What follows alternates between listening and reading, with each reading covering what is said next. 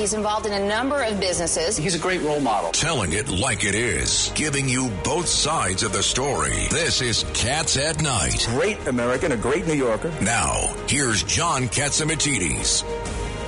This is Cats at Night, John Catsimatidis, and this is the 5 o'clock show, the number one show in the whole New York and the whole East Coast. And what's going on in the Ukraine? What's going on in Russia? Well, we have an exclusive. With us today is Nigel Farooq, and out of the UK, to get the perspective.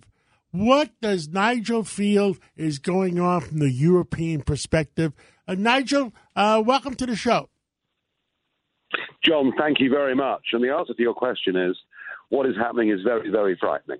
Very, very frightening indeed. I'd always thought Vladimir Putin was a rational, logical player. And I can quite understand why those two eastern provinces, Donetsk and Luhansk, I can quite understand why he might want to think of them as Russian, because they're Russian speakers. And if they had a referendum, I've no doubt they would overwhelmingly vote, like Crimea, to be part of Russia. However, Western Ukraine is completely different. It does not want to be under Russian control, and yet, he is subjecting them to a brutal war, and the most worrying war we've seen in Europe since 1945. And the scary thing, John, is this. I'm not sure he's being rational anymore. He seems to want to rebuild a dream of Tsarist Russia, going back to Catherine the Great and the big Russian Empire.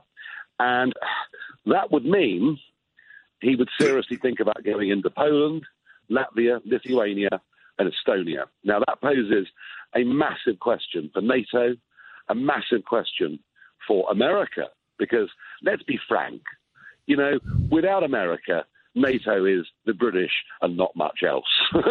So you're right. It's the Americans, the British, and the Canadians. Yeah. The Germans. The Germans are not going to be on our side. They're depending on all their energy from Putin. Well, exactly. I mean, it's the most extraordinary situation that Germany's put itself in. Turkey has never been on our side lately. No, it's troubling. This is troubling, and I fear that if Putin does see weakness, genuine weakness, if NATO doesn't stand up for what it's believed in since the late 1940s, that will send an even more dangerous signal to President Xi. And Taiwan is under threat. Let me tell you something. If the Chinese go in and take Taiwan, that is where the semiconductor chips come from. There's American technological firms working on it. They're not there yet. If the Chinese took Taiwan and stopped shipping us semiconductors, they would bring American industry, the car industry, for example, to a total grinding halt. So, we are in dangerous. Can we ask really China for the permission to wait 5 years before they jump in? Mm-hmm. Well, we could do. I mean, none of this would be happening if Trump was in the White House. None of this. But it is. It is. And so, Biden, why is Biden in America? Why is Biden not right now in Europe meeting other NATO leaders? What the hell is he doing? Nigel Farage, are you surprised that the sanctions aren't working? 1 minute you heard Kamala Harris. There are no real sanctions. Oh, I know. Nigel, they're Mickey Mouse sanctions. There's nothing really serious.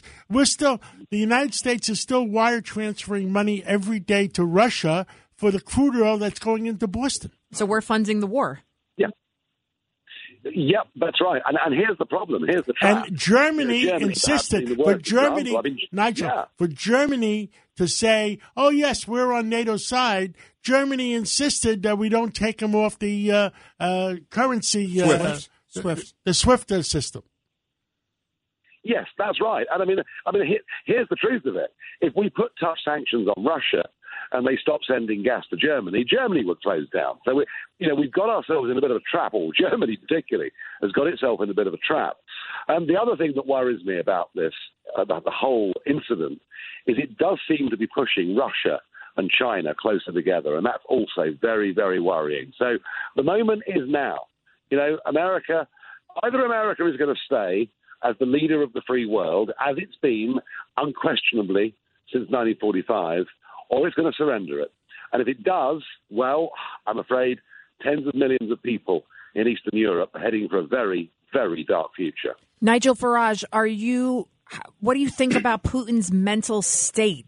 His speech was very long. He was talking about Iraq and how the United States called us basically con artists. And then he also alluded to nuclear weapons. What do you think about what's going on in Putin's head right now? I'd always seen him as a very calm, rational player. I'd always thought of him as being quite intelligent. I've watched him outfox Western leaders often over the course of the last 20 years.